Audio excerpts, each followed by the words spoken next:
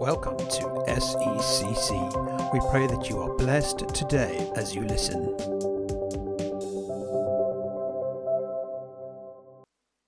The reading is taken from the Gospel of Matthew, chapter 6, verses 25 to the end. Therefore, I tell you, do not worry about life, what you will eat and what you will drink, or about your body, what you will wear. Is not life more important than food, and the body more important than clothes? Look at the birds of the air. They do not sow or reap or store away in barns, and yet your heavenly Father feeds them. Are you not much more valuable than they are? Who of you, by worrying, can add a single hour to your life? And why do you worry about clothes? See how the lilies of the field grow. They do not labor or spin. Yet I tell you that not even Solomon in all his splendor was dressed like one of these. If that is how God clothes the grass of the field, which is here today and tomorrow is thrown into the fire, will he not much more clothe you? O ye of little faith. So do not worry, saying, what shall we eat? What shall we drink? What shall we wear? For the pagans run after all these things, and your heavenly Father knows that you need them. But seek first his kingdom and his righteousness, and all these things will be given to you, Beth, as well. Therefore, do not worry about tomorrow, for tomorrow will worry about itself. Each day has enough trouble of its own. God bless the reading of his word. I'm going to say a few comments on the verses that Daphne read to us a couple of minutes ago from Matthew chapter 6. If you've got a Bible, you may want to turn to that. Matthew chapter 6, verse 25 to 34. So the verses that Daphne read out to us that Bess had chosen are all about worry. So I wonder if you're a worrier. I won't ask you to put your hand up, but are you a worrier? I imagine most people would probably say, well, yeah, kind of. Some people worry so much they worry when there's nothing to worry about. I don't know if you're at that level. That's a whole new level of worry. But there's lots of things to be concerned about in life. At the moment, we're all slightly worried about the economy, what will happen to it going forward, Brexit and COVID. We've got the added worry of Russian ships that keep firing at ours. We've got the worry of COVID that we've had for the last 14 months. Some of us are increasingly worried that we may not actually get a holiday. Maybe you're concerned about exam results and the next stage of your life. Worry can be a real worry in your life, can't it? And if you're not careful, worry can completely destroy everything that you've built across your life. So it's quite serious that Jesus should speak about it in Matthew chapter 6. I read this quote this week. Somebody said this: why worry when you can trust? Worry is like a rocking chair. It gives you something to do, but doesn't get you anywhere. Bess shared in her testimony about the worries and the struggles that she's had across her life and how God has always been there. And it's a kind of a hindsight thing. As she's looked back, she's realized that she needn't have to have worried and struggled, that God was with her the whole time. And she's learned that lesson, I guess, of trusting in God. So Matthew chapter 6, if you want to grab it and open it now, is a popular passage that Daphne read, popular amongst Christians, and you can see why. Jesus speaks directly into this subject of worry. Worry often cripples us as human beings, and I find it amazing that his wording is very direct and very simple. Do not worry. And that would have no effect if it was me saying it to you or some other person. But when the Son of God addresses his creation with the words, do not worry, that in itself ought to be enough for us. But we say, I can't help it. I found a quote, a statistic this week of the percentage, an average person's anxiety and where it's focused in life. 40% of our worry is on things that will never happen. 30% of our worry is about things of the past that cannot be changed. 12% of things we worry about are about criticism by others, which are mostly untrue. 10% of what we worry about is our health and when things might get worse. And 8% of our worry are real problems that we face. Hardly any, if you think about it. But worry can be dangerous. Worry can destroy the present, even if there's nothing to worry about. I read this story. Several years ago, a woman had been having trouble getting to sleep at night because she feared burglars entering her home. One night, her husband heard a loud noise downstairs, and so he went to investigate. And when he got there, sure enough, he saw a burglar. He said to them, "Good evening, at last. Please, can you come with me and meet my wife? She has been waiting 10 years to see you." And so this passage that Daphne read to us tells us, firstly, where worry comes from, and secondly, how to defeat it in our own lives. So where does worry come from? Well, number one, worry comes from choices.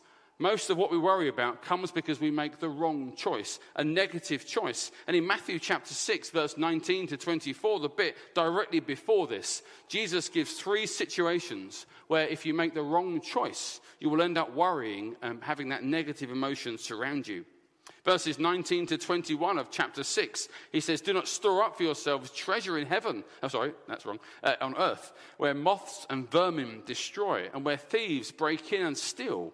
But store up for yourselves treasures in heaven, where moth and vermin do not destroy, and where thieves do not break in and steal. For where your treasure is, there your heart will also be.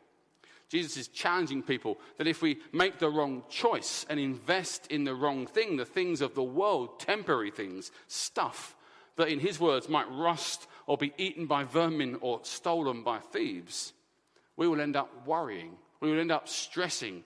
How many people plow in hours and hours and hours into temporary things, knowing they will never last, but thinking that if they just work hard enough, those things will stick around a bit longer. The Bible calls us clearly to invest in the eternal, not the temporary. Yet so often we get caught into the trap of thinking this is mine and I must keep it at a certain level. But everything we own is fragile. Our money, our reputations, our homes, our cars, everything, even our bodies are fragile. Everything is temporary. And it becomes a burden to us looking and protecting those things when Jesus says, invest in the treasures of heaven, not the treasures of earth. And that's where your heart will be. When you invest in the wrong thing, your very soul will be knitted to it. And then you will be burdened by the worry of protecting this thing you've got, which you don't actually have. I watched a documentary a few weeks ago on the Titanic.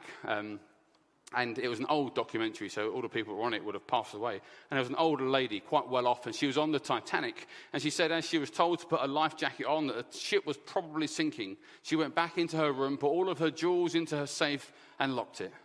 And she laughed, because of course that safe is at the bottom of the Atlantic. But how often do we end up being owned by our stuff? And actually it's the other way around, isn't it? They acquire us, not the other way around. So Jesus says, if you invest in the wrong thing, that will lead to worry. Verses 22 to 23 talks of doing wrong, doing sin, being morally corrupt. The Bible makes it very clear that when we choose to disobey God and commit sins and turn from the way that God has called us to be, that will lead to worry and concern. You might refer to skeletons in the closets. How many people have got things they've done that they wish they hadn't? Or if you really knew what went through my mind, you'd hate me. Or if you saw what I did when no one was looking, you'd despise me. How many people think like that? And that's a worry. It's a burden. When we're called to be holy, when we choose to sin, we can be sure to worry as well. And then verse 24, no one can serve 2 masters. Either you will hate the one and love the other, or you will be devoted to one and despise the other. You cannot serve both God and money.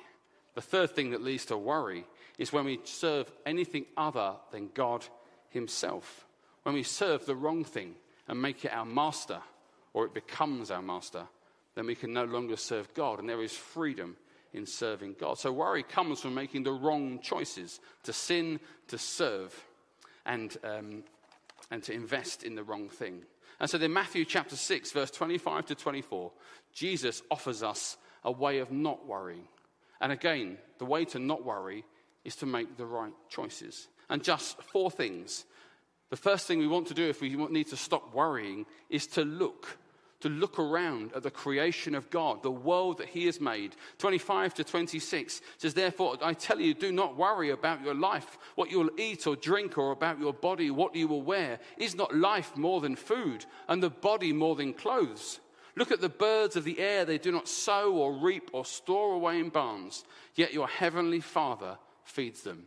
If you want to not worry about the future, you need to look around at the world that God makes and sustains every moment of every day and say, if he looks after the birds of the air and the fish of the sea, how much more will he look after and protect and provide for me?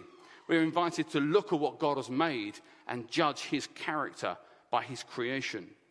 The second thing, the second choice to make is to not just to look, but to know. Verse 6 goes on to say, says, are you not much more valuable than they?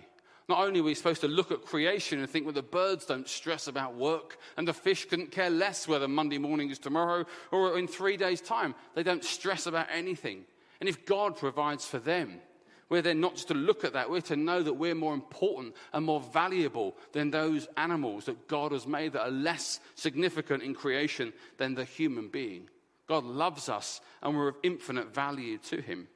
And then verse 32, the third choice we're to make is to trust him. Having seen that God, verse 32 says, do not worry about what I shall saying, what shall we eat, or what shall we drink, or what shall we wear? And verse 32, for the pagans run after these things, and your heavenly Father knows that you need them. We're to see all that God does, know our value to him, and then trust that that God that made us and loves us will provide for us and help us in our times of worry. And then the fourth thing is the word seek. But seek first his kingdom and righteousness, and all these things will be given to you as well. Therefore, do not worry about tomorrow, for tomorrow will worry about itself. Each day has enough trouble of its own. We're to see what God does, know who he is, know our value, trust in his character, and then actively seek him above everything else. How many people stress out and focus on their worries to such an extent that God never gets a look in? It's to be reversed. We focus on God first, our worries and our troubles second. So today, Bess has chosen to publicly declare her faith in Jesus Christ, to be baptized and to move forward, to follow him in obedience and integrity. And that decision is one where she has put God at the center of her life. And we know that he will lead her, and that decision will mean she will have better priorities. She will have a more real firm hope in the eternal things of God, not the temporary things of this world. The choices she has made leading up to this morning are ones that will hold her firm the rest of her life. And they will begin to diminish worry and fear and anxiety as God's Holy Spirit works in her more and more powerfully. So today, every single one of us in this room and at home faces a choice to know God more, to know his love the way you're created to experience his forgiveness and salvation, and then allow him to lift our burdens off our shoulders like that sack of potatoes and have our sin dealt with. All the burdens we face, all the noise that we hear, all the voices that try and tell us about everything that's bad and gets us to go a certain way, all of that can be lifted off your shoulders if you accept Jesus Christ as your Lord and Savior. He is the only way, the only truth, and the only life. Only his voice is sweet. Only his voice is life. Only his voice is powerful. There are so many others. So much causes us to worry and stress. But look at what he does in nature. Know that he loves you and made you. Trust in him, no one else. And seek him before you seek anything else, and your worries will lift too. Shall we pray before we have our final song? Lord, I just want to pray for everyone in this room and those watching at home. Father, I thank you that, Lord, we can trust you with all of our worries, all of our anxieties. Lord, we can cast our burdens onto you, for you care for us, as the verse says. We thank you, Lord, that we can put all of it on your shoulders. Jesus stretched out his arms on the cross. Lord, he took the sin of the world, and in that sin, Lord, was our concern, our guilt, and our worries. He carried it all, Lord, to the place of the skull. He died, destroying its power. And Lord, when we decide to follow him and nothing else, our anxiety and worry and fear will be lifted from us, and we will know everlasting life. And so we lift everything we've said to you this morning, and may it be for the building up of your people in Jesus' name. Amen. Should we just end with a short prayer? Father God, we thank you, Lord, for this morning. Thank you, Lord, for being together, Lord. And we thank you that we represent not just church in this country, Lord, but from Hong Kong as well, Father, and Bristol. But Lord, we thank you for that oneness that we have in Christ. One baptism, one Lord. Lord, we are one in Christ, and we thank you for that. Thank you, Lord, for the joy of this morning. Lord, we end again just praying for Bess one last time. Well, one last time here anyway. We pray, Lord, for your blessing upon her. If she leaves this place, the Lord, she'll be more aware of your presence than ever before.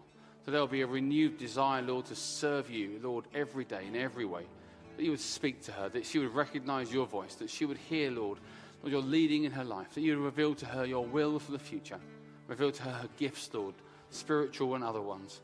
We pray you use her for your glory. Pray, Lord, for her children, Lord. Pray your blessing on them. And pray for her husband as well, and the family, Lord, and friends. Thank you, Lord, for everybody represented here. And we ask for your blessing as we go from this place now, that you'd be with every single one of us. And we ask it in Jesus' name. Amen.